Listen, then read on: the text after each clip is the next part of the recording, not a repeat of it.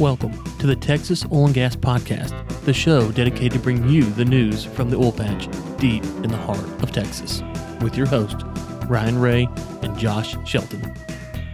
And we're back with the Texas Oil and Gas Podcast. This is episode 131. 131. I'm your host, Josh Shelton. My friend and co-host, Ryan Ray. Ryan, he's back from his fishing trip. Like you're doing pretty good, man. Like you got some confidence. I didn't know you learned Mandarin on a fishing trip, Ryan. That's unusual. You know, I did listen briefly to the beginning of the show. I was able to secretly download it in communist China while I was there. I heard what was said. It's okay, you know. It's I didn't catch a fish in China, so I can't say a whole lot about fishing because I did not catch a fish in China. So for what that's worth. Wasted trip. I was detained in China. I did escape detainment. I'm back in the States. And so, at advice of legal counsel, we'll leave it there for now. But, Josh, it was good. The comments hurt. They hurt. I never said anything mean about you the whole time you've been gone that I remember at least, or that will acknowledge. But anyways, well, on to important news, because I don't think you guys did anything while I was gone.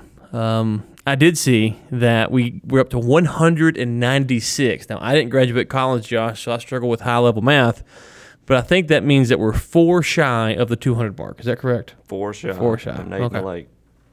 Nathan Lake, we're 4 shy. So that means the first 4 people to download this podcast that have not left a review, 5 stars or higher, please go do that. We did pick up at least one while I'm gone. Did you read these other ones? I did. I read. We did. Yeah, I did read them. Okay. Yes. Well, since this one talks about you particularly, Josh, in a very good manner, then we'll let you go ahead and read it for the listeners here. Go ahead. With pleasure. Remember to enunciate. With pleasure, Ryan. This podcast has made the oil and gas industry very approachable and educational. I am just entering the industry as my new account base includes a lot of the major oil and gas companies in Texas. Very informative and entertaining. Ryan, maybe next time for you to save the country with the China trade agreement. Josh, keep it up, brother. As the only clearly enunciating host, we lean on you for the info. And Nate, stay strong. We are getting close to getting the other 2 in the water with you. Let's go, people. I love how they compliment you guys and then talk to me like I'm about to go to jail. I just want to say, just for the record, if I would have read that, I'd have started off by saying Ultimate Combo 5 stars from Jammin811. I'd give the person a shout out. So all you Josh fans, just notice when he reads your review, he never once acknowledges you. Never once. He's never shows you love. Never shows you love. That's because he's not a man of the people. He's left of center, as someone has already pointed out. He's a communist in wolf's clothing. I'm a man of the people, Jammin811. Thank you. On the trade agreement, I was detained in China, so I had to negotiate my own release. So I had that. There was a story that broke in the Wall Street Journal, in the New York Times while I was there the previous Saturday. You can go look up that about some of the camps in China. Also, China announced upon my return that they will be tightening up their IP theft laws. So thank you, America. As far as signing the trade agreement, Donald Trump did not email it to me. So I don't know. If he didn't email me the agreement, how can I sign it? I had my Adobe Sign and Fill app ready to go. I was there. I was in Beijing. I was meeting with high-level staffers, high-level people. I was ready to sign it. I even had my pen, my trusty pen, in black, red, and blue. I was prepared to sign. So I'm sorry, Jammin. I feel like I let the American people down, but I didn't get the email. Oh, you know what? I didn't check my spam box. You didn't check your Twitter account either. Yeah, I didn't check my spam, so I don't know. It might be in there. I did check Twitter. Wait, no.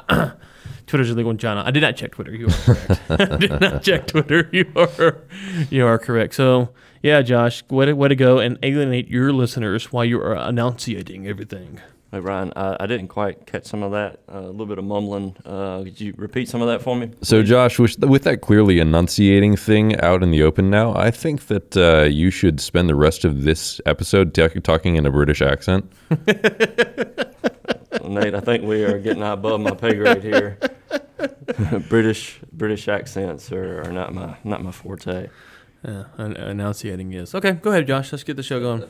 All right, so a few of you may have heard there was an explosion in Midland, a fire, and the original reports that came out said that no one was injured, and so that was great news.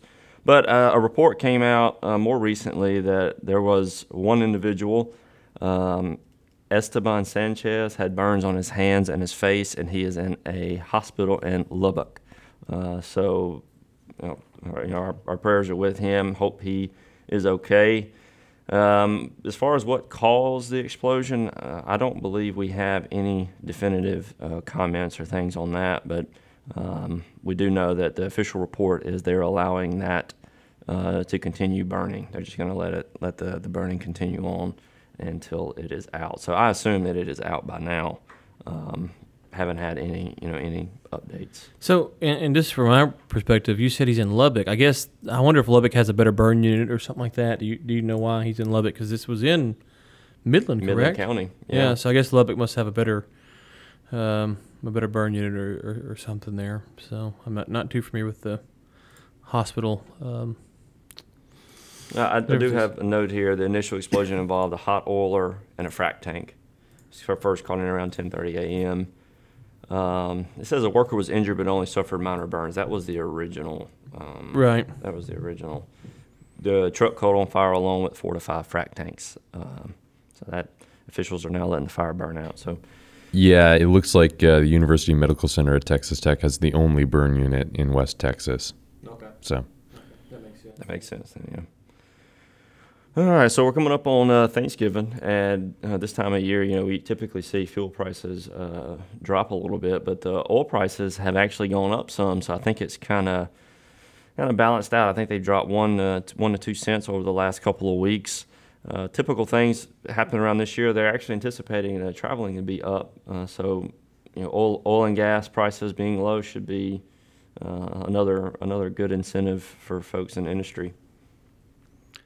I don't know if this is still true or not, but there used to be studies that would say that when the gas price would drop, people would actually drive more than the difference they're saving. So, if the gas was $2 and it dropped down to $1.75, people wouldn't drive 25 cents worth of additional miles per gallon to make up for it. They drive $4 worth. So instead of going from, let's say the savings was the difference between going from here to Midland, you'd go from here to San Diego.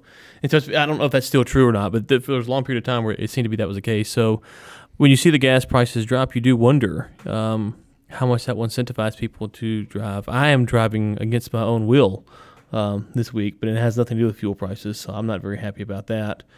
I don't know. I guess there's probably a lot of people like me, though, Josh, who are driving against their will for holiday fun. Yeah, well, I tell you, the holidays is supposed to be a time when you kind of rest and recoup, but all the travel makes that pretty difficult, especially when you live, spread out, and you got to travel all over the place. Well, some of us, Josh, we work. We got jobs and we work, and we go to Nicaragua and China and Africa and all over Texas and now Louisiana, and we don't get to take off and rest and relax, and we don't get 3-day weekends, so it's just, it is what it is all I'm trying to say. Yeah, I'm bitter about last week, in case you're wondering. I'm bitter. Yeah, well, I'm a little bit bitter. You got to see the Great Wall of China, man. I did get to see the Great Wall, but I'm still a little bitter. Well, Ryan, there's some companies out here, the private equity backed companies. They've been facing some difficulty for, I'd say, the bulk of this year. They are looking for an exit, and there's been talks about different ways they can adapt to the current market. And right now, I just don't know that they're adapting very well. Most of the reports that I'm seeing, most of the conversations that I'm having, these PE-backed companies are really struggling and trying to find their next steps. I haven't seen many go, file bankruptcy yet. I'm not saying they will. I'm just curious to see how this is about to play out. They're having a hard time going public, with IPOs. And as far as selling goes, it seems like that option is not available at the moment either. It seems that there's just a little bit of hesitancy in the market to go in and purchase some of these companies. I don't know if it's uncertainty with their production capabilities or what what it's going to look like, in the next year or two. But it's definitely something interesting to watch. I mean, the PE has been such a major piece of the business since 2015. seeing how they're going to adapt is going to be one of the big things to watch, I think, next year. Yeah, I think, Josh, when you look at it, we talk about the oil and gas industry. Obviously, a lot of the headlines come from the publicly traded companies, and the PE companies are interesting because the PE companies obviously have a lot more influence over the management team than the publicly traded companies. If you think about the Oxy deal a few months ago, we talked about Carl Icahn. Well, he only has so much power. He didn't want him to do the deal. He was a major investor, and it still didn't matter.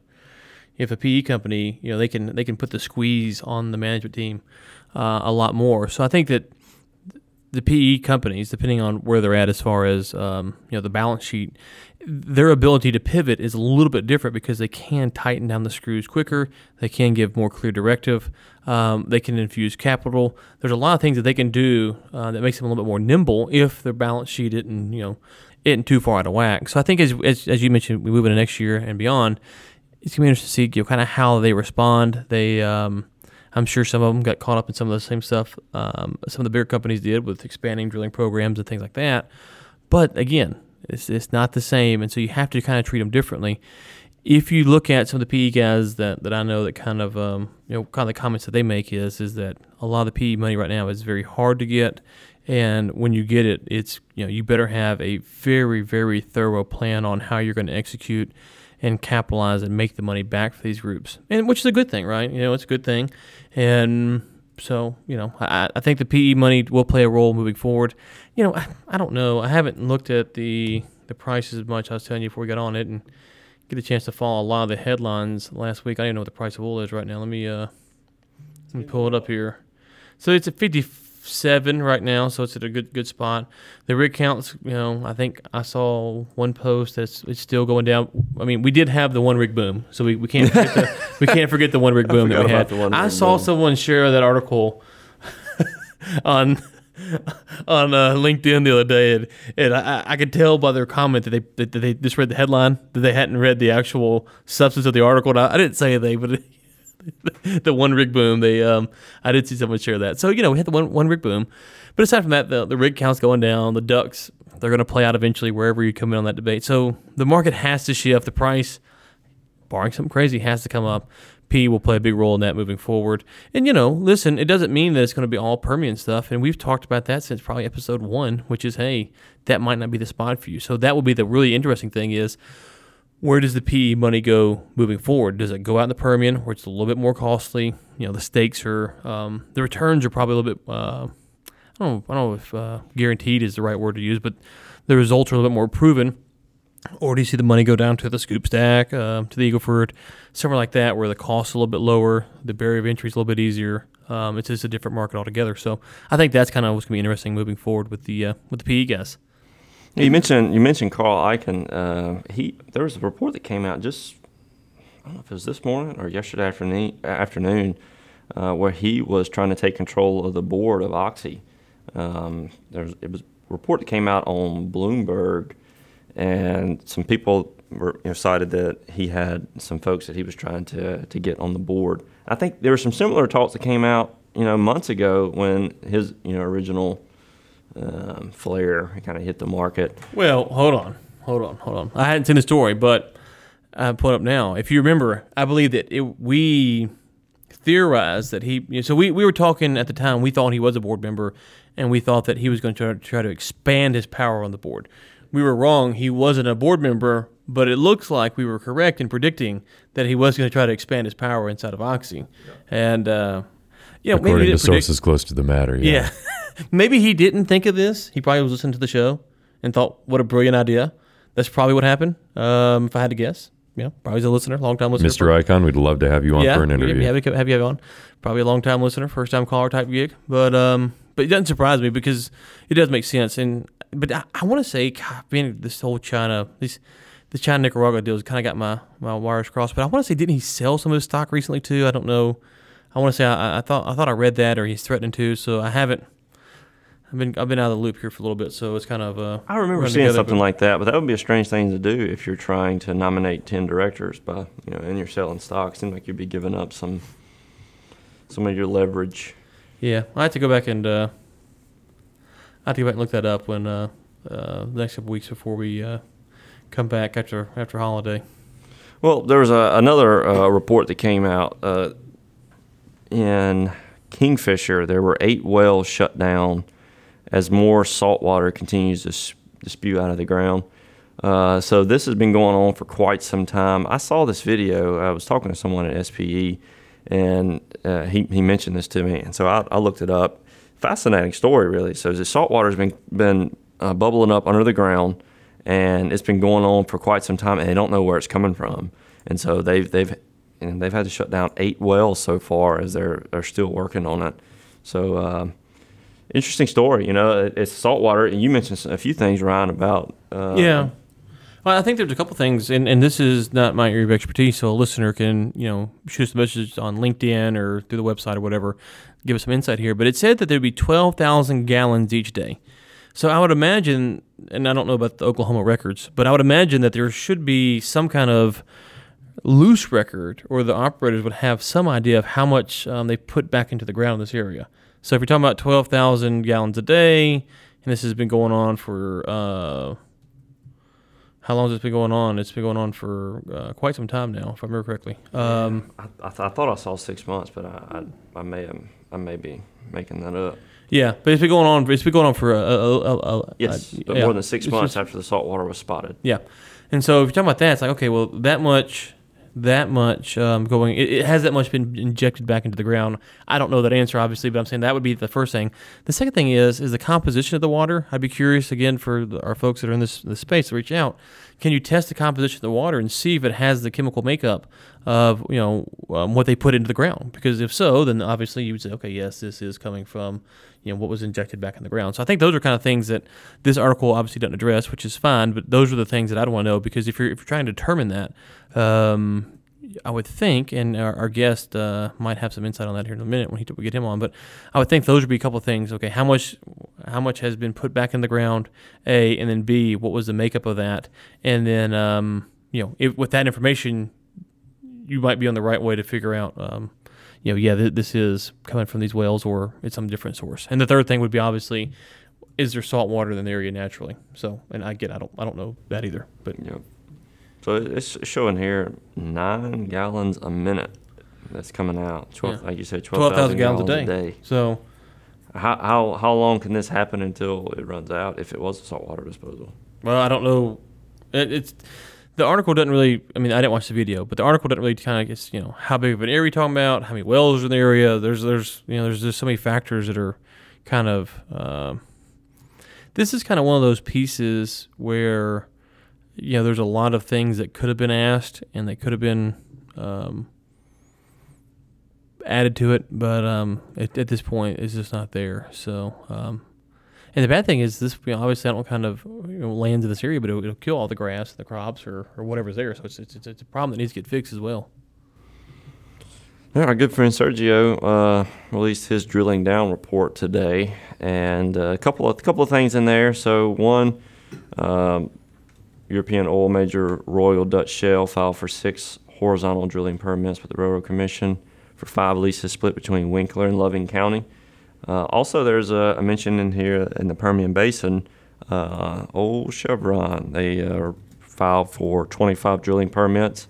Looks like they're going to be ramping up some production here pretty soon.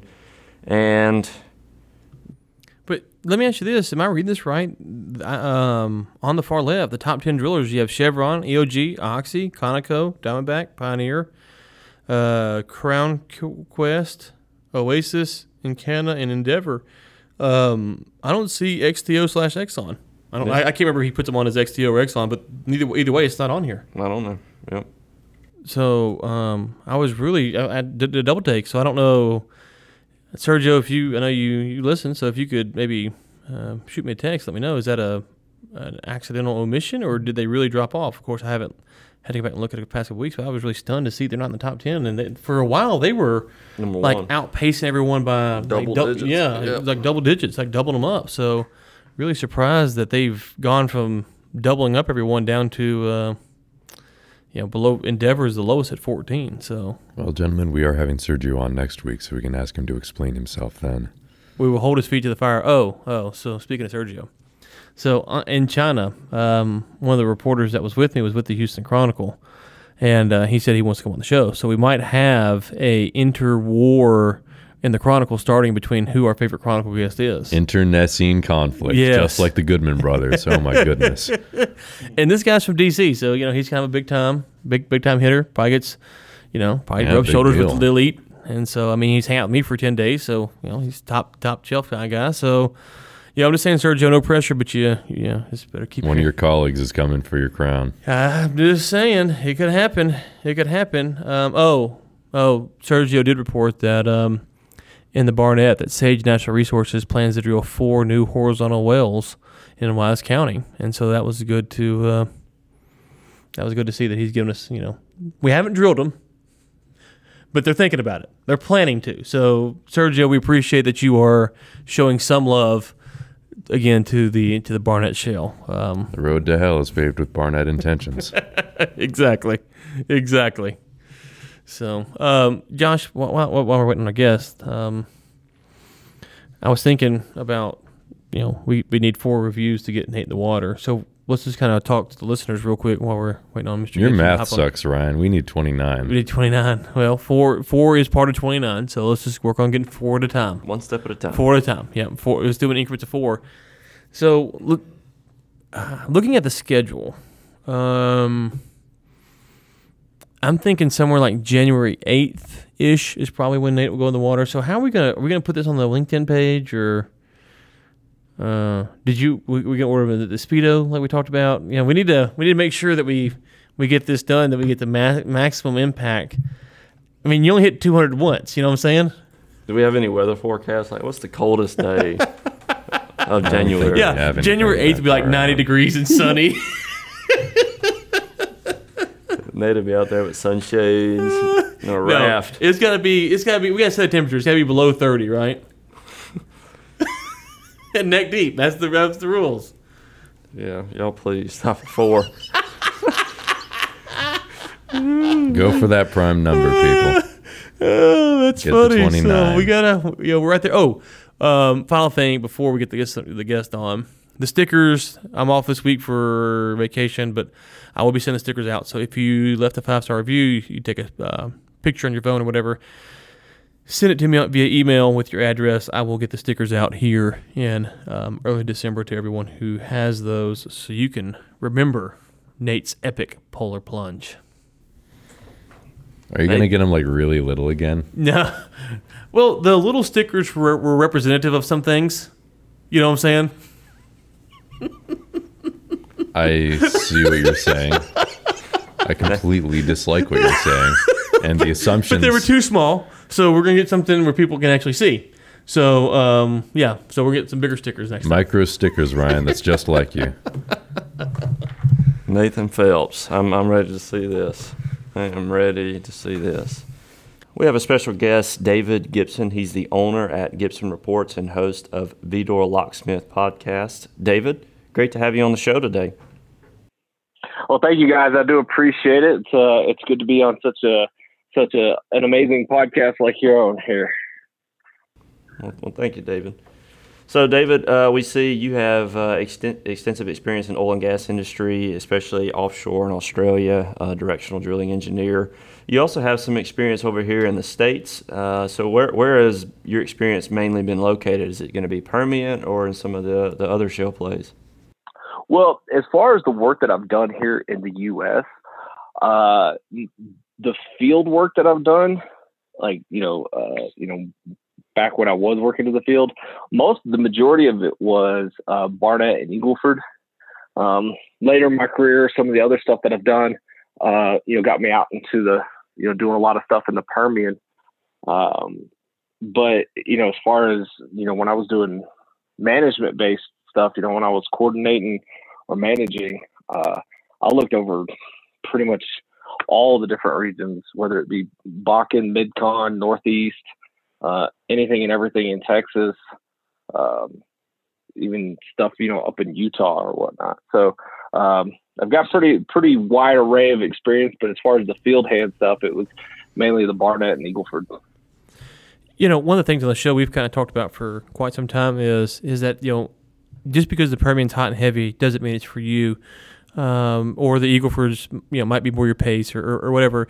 You worked in these various fields. What are some of the, and you're kind of more on the consulting side. I want to talk about your some of the reports and stuff that you put out now, because I think that would be interest to some of our listeners. But what are some of the things that you've seen as you've kind of, the past year or two where, folks maybe wanting to go to the Permian, they find out, there's a lot of money, but it's a lot more competition versus the Eagle Ford. You also talked about the Barnett. The Barnett was kind of hot and heavy at one time, and then we were up here in the Barnett, so we hate to kick the grave, if you will, but it's a lot different than it was 10 years ago. So for our listeners, different perspective. How do you, if you're talking with clients or people in the industry, how do you walk through this process of, hey, if you're thinking about the Permian, here's something to consider, here's some pros. If you're thinking about the Eagle Ford, here's some pros, here's some cons. Kind of walk us through that process as you engage with people through your business. Well, through my business, my main focus is working with oil field service companies. So kind of the question that you're asking, it kind of like leans towards people who are looking to be able to, start drilling operations or going after reserves and, being more on the operator side. To be able to answer that one, because we still answer questions on that side. The thing I like to be able to say is, like, one, you got to know the area that you're going into, do your research beforehand. Obviously Barnett is a very heavy gas area, and that's why, there's not much going on there. What we've seen in the Eagle Ford is that, through all of the different acquisitions that you've seen a pretty large consolidation. You don't see as many independent operators in that area. You'll see like, EOG, Chesapeake, Marathon are doing the majority of all the work down there, when 5-6 years ago, maybe even 10 years ago, every operator was doing something down there, even if they only had 1 or 2 leases. Now the Permian's kind of that way, where you see there's multiple different operators out in that area. So for the oil field service companies, the things I like to say based on what I've just said is that, if you're new, or if you're looking to be able to get your foot in the door, it's beneficial to kind of go after these areas where there hasn't already been that consolidation, and being able to find new, younger operators who are willing to, potentially take the risk on a new service company. And, granted, a new service company just means it's a change in management. It doesn't mean that they're a whole brand new company. These guys have got experience. They came from somewhere else. They just decided to do it on their own.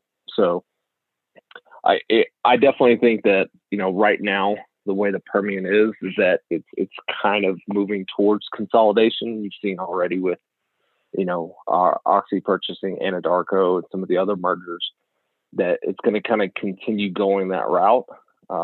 But you will always have independents in Texas. That's just something that's always going to happen. So there's always an opportunity for the small oil field service companies to be able to get in somewhere. We were covering stories a while back about some oil field service companies. They were struggling to keep, and we heard this, on the ground as well. They were struggling to, hire talent, retain talent, especially in the Permian. Now you're seeing articles that from a different perspective now. I think I saw before I went out of town that the Midland sales tax collection rate has gone down. Hotel rates are starting to drop a little bit. So you're starting to see some indications, obviously the rig count's down, that is slowing down out there. From the oil field service perspective, do they feel like, some of the problems they've had, which were good problems to have, but they were still problems, which is you can't find people because everyone's employed. Are we seeing a shift where now it is easier for maybe some of these newer companies that you mentioned to go in to grab talent because if they have a good client that isn't slowing down, their competitors might have to be laying off, and so they can't expand their market share because there's a little bit more talent out there available than there was 6-8 months ago? Yeah, so definitely the companies that, that work in oil and gas, knowing that, if the industry's ticking up, they are preparing for the industry to go down. And if the industry's going down, they're preparing for the industry to go back up, right? That's what smart oil field service companies do, right? It's what smart operators do as well. So during this past downturn in 2015, there was a particular oilfield service company that I do a lot of work with that, they were, per se, hoarding cash or putting stuff away for a rainy day, knowing that, what they were doing was great, but, there's always that potential. And they were able to be able to get themselves into a point where once that downturn kind of took hold, not that they were predicting it, but they were still planning for some kind of anomaly, that they were able to go and grab a lot of really good talent from other companies that were, laying these people off, because it got so bad that there were people just being let go. And it's like, you're the best employee. You're you were the flagship person, but we got to let you go because there's just no money. And so, that's one of those things where, if you've been laid off in the oil and gas industry, it's like, well, okay, yeah, so it's everybody else. So it's not a ding on your resume at all, because everybody's been affected by it in one way, shape, or form. So now with this, this more recent drop in rig count, the companies that learned from the 2015, 2016 and didn't over leverage themselves in growth and kind of played, almost like a conservative and more organic growth rate, now they've got the potential to be able to go out there and grab some top level talent, or at least just some mid-level guys to be able to fill in potentially some of these positions that they have open. And the companies that are doing that are the companies that are going to continue to be able to progress and continue to be able to compete and be able to serve the operators and be able to outshine all the others. Yeah, and it feels like this time, I hate to make predictions. I made a prediction on the price of oil one time, and I said it would be within a range of a $20 spread, and I still got it wrong. So I'm not gonna make a price prediction, but it does feel like this time I hate to call it a downturn even, but the decline we've seen over the past 6 to 8 months is fundamentally different than it was a few years ago. Obviously, anything could happen, but it feels like this is more of a short-term swing than a long downturn. So if you are able to position yourself, folks are getting laid off or whatever, you might be able to scoop up some talent, as you mentioned, planning for the uptick. That uptick could be as soon as first quarter, middle of next year. And so, yeah, if you can capitalize on that, this might be a good time to go and pick up those people in this kind of lull, if you will. Well, the other thing is that the industry is kind of catching up with itself, because we have, from 2014 to today, wells in West Texas have gone from 20 plus days down to, where they're doing wells in less than 10 days, right? And different areas, different operators go at different rates and stuff, but the rate at which we're drilling these wells is getting faster and faster and faster. And so we don't need 2,000 rigs, right, to be able to get all the work done. Now we can do all the work with, half that. And so then if there's a slight little, kind of downturn, then it's a larger percentage of the workload, as opposed to before, where like, a small little downswing would have been, okay, we lose 10% of the rigs. Now a little small downswing is like, okay, we lose 20, 25% of the rigs, right? And so there is a certain point in here also that we don't need the number of people in the industry that we once did.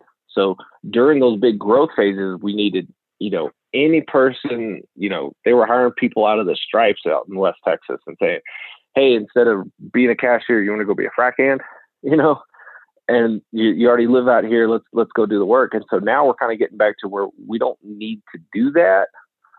Now we can start saying, okay, who actually has experience out here, be able to capitalize, bring those people in. And so as far as kind of going forward, now, like we said before, you can start stacking the deck with personnel. And even if maybe you don't even need that many personnel. Maybe now we're kind of getting back to a point where it's like, okay, now the staff that we have, we made a couple of layoffs. Now this is all we need going forward.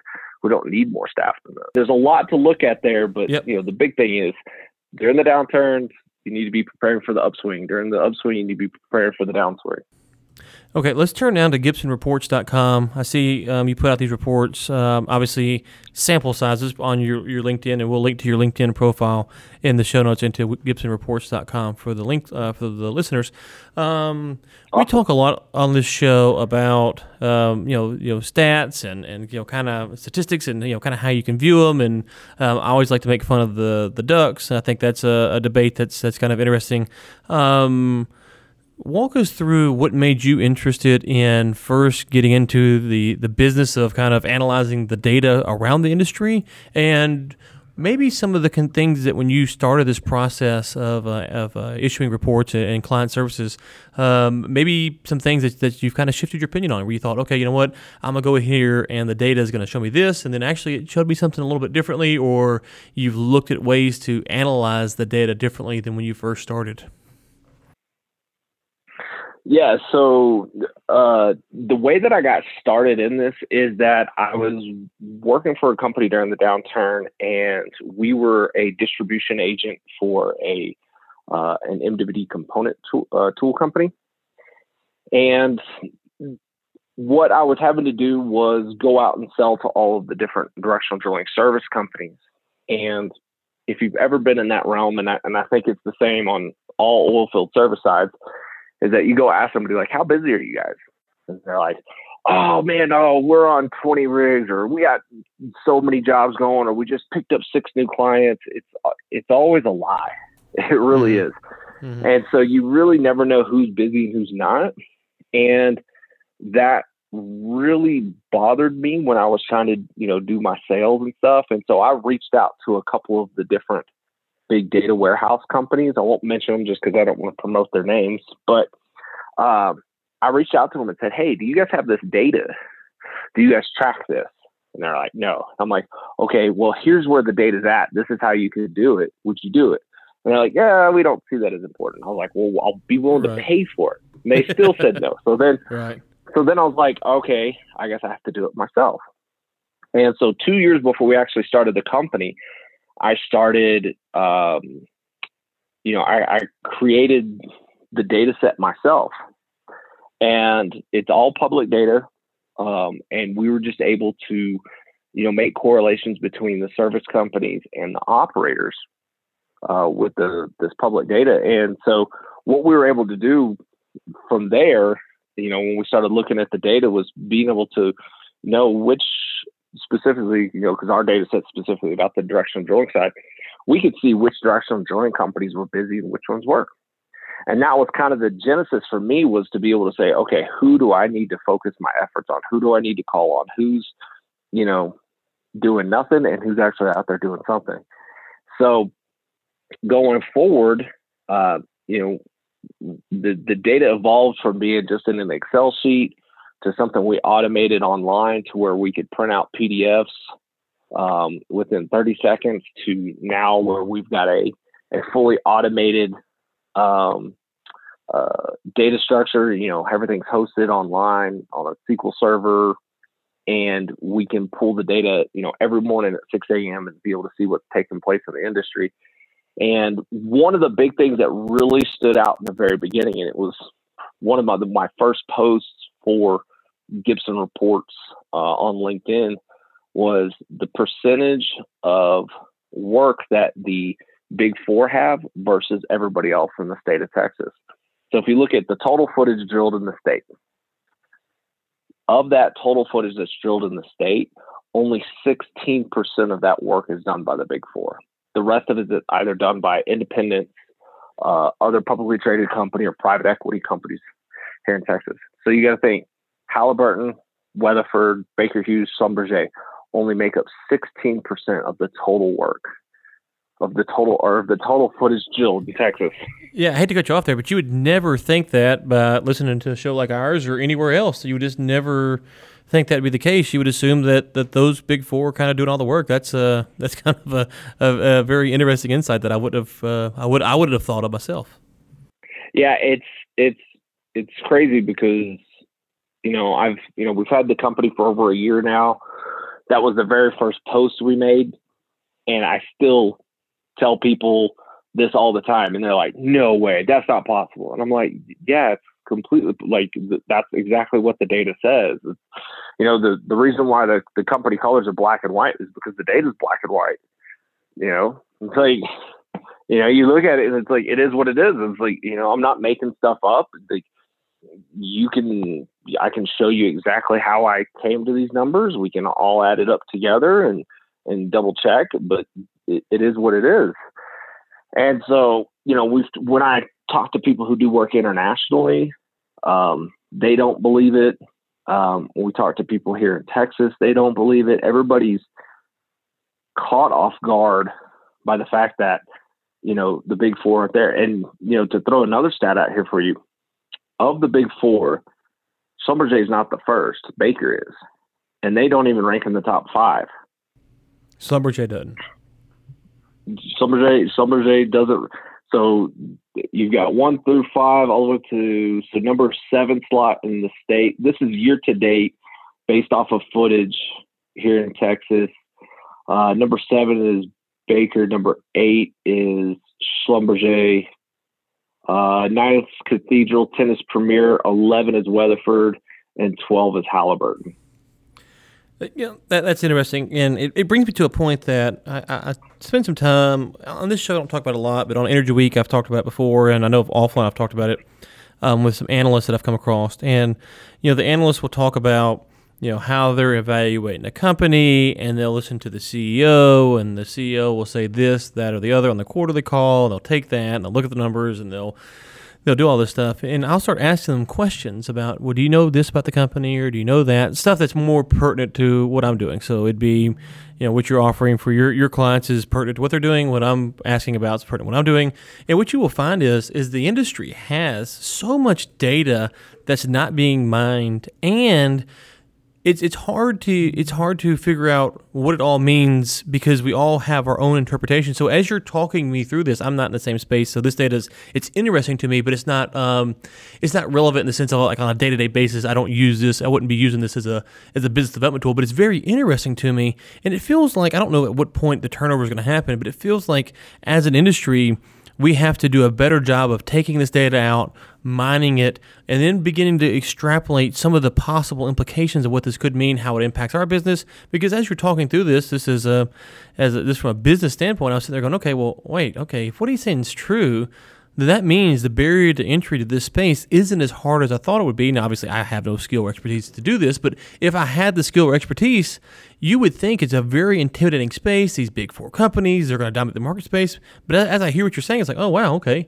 If you have this expertise, and you have all the other things required, the funding, the insurance, stuff like that, you could maybe penetrate this market space and do pretty decent at it. Whereas before you told me all that, I never would have thought that. So I feel like there's a lot of information out there in the industry that we still haven't fully mined. And it's good to hear that you're kind of tapping into stuff like that, which gives people a different perspective and a different way to understand what's actually happening in the industry. Well, the key points that I like to draw on and to be able to extrapolate out of the directional drilling and MWD services is the fact that if the directional drilling services is like this, then the completions can be like this, the geosteering can be like this, the landman services, right. It doesn't matter. Any one of the services can go the same route, because had we made this same data set and we did it for the completion side and we came up with similar numbers, nobody would believe that. It'd be like, there's no way on the completion side that'd be possible.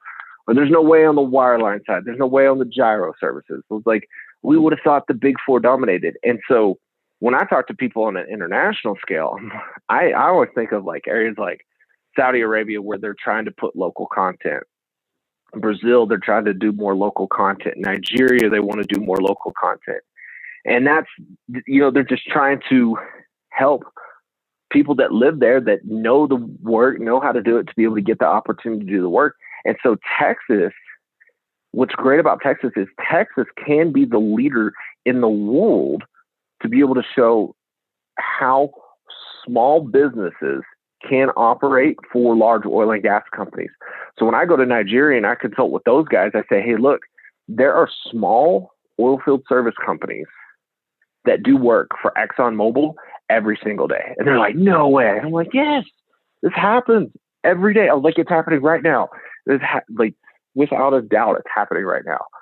And so that's what makes Texas so unique, is that you get to see some of these people who they have the experience, they have the knowledge set, and they've got the gumption to be able to take the risk and go out there and be an entrepreneur, and they can win work over companies like Schlumberger. You know, it's funny you mentioned that. I'm sorry. Go ahead, Dr. Thu. Go ahead. And it's just one of those great things about doing work here in Texas. And for me, being on the data side, to be able to look at this and you know, having seen this firsthand and having that thought that that's what was taking place, but now to be able to prove it and be able to show it to everybody else, especially anybody in Texas and then outside of it, it's a great feeling. You know, it's funny because the Nigeria thing rings home, because I have some business dealings in South Africa, and one of the obstacles that we face is if they have a supplier or reseller of a product here in the States, they'll say, oh, this supplier knows all of the people. And they say that because, talking about oil and gas, because in South Africa, there's like, you know, 2 or 3, you got Sasol and a couple other oil and gas companies. So for them, the concept of, you know, I think the last time I looked, and you probably know this number, the operators in Texas is like, if you pull the list, you know, it's like 10,000 or something crazy. Of course, that's a lot of older stuff, but for a country like South Africa or Nigeria, it's hard for them to conceptualize how many different companies. You got the ExxonMobils, but you also got E&Ps that, you know, me and you have never even heard of, because they're PE backed and they're not making a lot of noise. And so that does ring true, probably more so than I would have thought when you said it, because internationally, they don't have the diverse marketplace. And so to kind of reverse engineer that and say, hey, if we're working for ExxonMobil here, then yeah, we can go work for them there. And so I think that's a very good point. We are running up against the clock, though. I do want to mention your show that you have, walk folks. It's on LinkedIn only, I believe. Vidor Locksmith. Walk folks through what that is. Obviously, we're looking to your profile, what kind of content's on there, and do you? I don't know if you have a. I see it when it comes up live, but I don't know if it's a regularly scheduled program. So kind of answer that question for us as well. Well, just to throw a quick stat at you. So far this year, 356 operators have done work in the state of Texas so far, like as far as drilling new wells, and 84 of those are brand new operators. Total footage so far this year, 94 million, and a total of 148,000 rig days. So wow, just there we go. Quick numbers there since you mentioned. So the Vidor Locksmith show. We regularly do the show at 10 a.m. on Fridays. I was selected by LinkedIn as one of the first 50 users of the 650 million users on their platform to be able to broadcast live. So I was in that very select group. And since I'm in the oil and gas business, we said, let's do an oil and gas show. I've been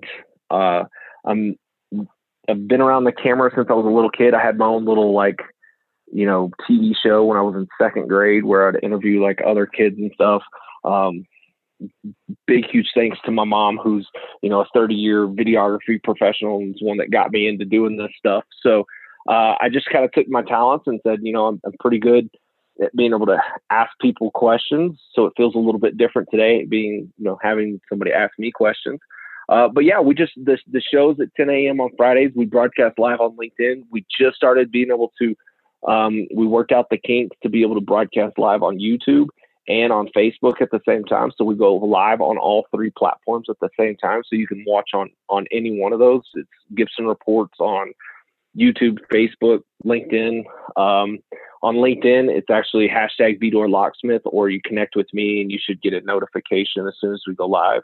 We're talking to people in the oil and gas industry that I think, interesting people who have interesting stories. We try to get a lot of technical people on because we see that there's a big gap in the industry as far as technical expertise. And, you know, you can't really, jump on LinkedIn and just, search MWD or completions techniques and stuff.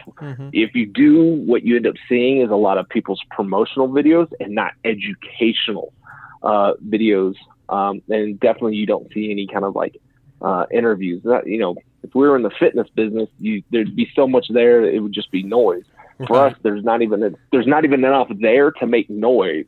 It's just crickets chirping, So I think it's something that, like what you guys are doing. I think anybody that's got a podcast or doing videos or something, it's needed. None of us are competing with each other. All of us are helping each other out. So I encourage anybody else out there, start making videos, especially, I'll plug this real quick. If you've been laid off and you've got some expertise, even if you don't have a lot of expertise, start documenting what you're doing, start putting out some videos, start putting out some content, start growing your brand, and that will help you get back to landing a job pretty soon. So I like what you guys are doing. I'm a big fan of it. And hopefully some people, if y'all like our show, tune into it, watch it. If you got any suggestions, feel free to let us know. Okay, and thank you again for coming on. We'll be sure to link to your website and your LinkedIn profile in the show notes so listeners can connect with you there and follow all the work that you do. I enjoy seeing the stuff that you put out on LinkedIn as far as your statistics, and I know you don't put all your reports, but what you do put out, I do like that because it is a different perspective on part of the industry that I don't deal with on a daily basis. So it's kind of helpful to see what other people care about. And the industry's so big that it's hard to know what moves the needle for everyone. And so much of our industry is the news is around trading news. The price rose this, the price did that, and for most of us, the price moving from $56.22 to $57 even doesn't mean a whole lot.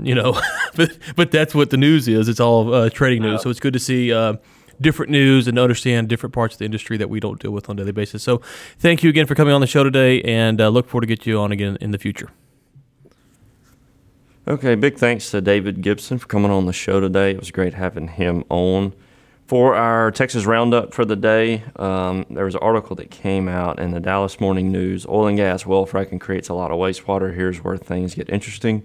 So not going to cover too much of this, but there was a research group, the Collaborative Laboratories for Environmental Analysis and Remediation at the University of Texas at Arlington, has been studying the wastewater, and they found that with the multifaceted treatment process, they can actually recycle some of this water and begin to pull things out of the water like lithium and other metals that they can use for lithium-ion batteries. And so they're looking at some of the products, what they would call the waste in the water, can actually be used for other purposes. And so they're trying to figure out better ways to take the water and make use of it. So there's research going on into ways that they can begin to recycle and reuse the water, but also to extract from the water certain metals and other iron, cobalt, and other things that they're finding in the water, and possibly create some better margins for some of these E&P companies. With that, Ryan, I think that wraps us up, man. Four more. And you're going to hear 4 more years a lot next year for the presidential campaign for President Trump. We're saying 4 more 5 stars. We just need 4 more 5 stars. Folks, get these in. Josh is probably going to take off. If he shows up for a podcast the rest of the year, I'd be impressed, to be quite honest with you. So we need to get these in as quick as possible. 4 more, and so we can start planning the polar plunge of 2020 for Nathan Phelps. If you want to hear about my detainment in China, that will be on Bring in the Closers podcast this afternoon. So Nate can link to that in the show notes. Oh, that'll be fun. Yeah, so we're breaking down my detainment in China. And Energy Week podcast, Ellen and I have on Lord Barker. Lord Gregory Barker. Yeah. So Baron of Battle in Bexhill. There we go. And with that, Josh, wish everyone a happy Thanksgiving, and we'll be back next week. Until then, keep climbing.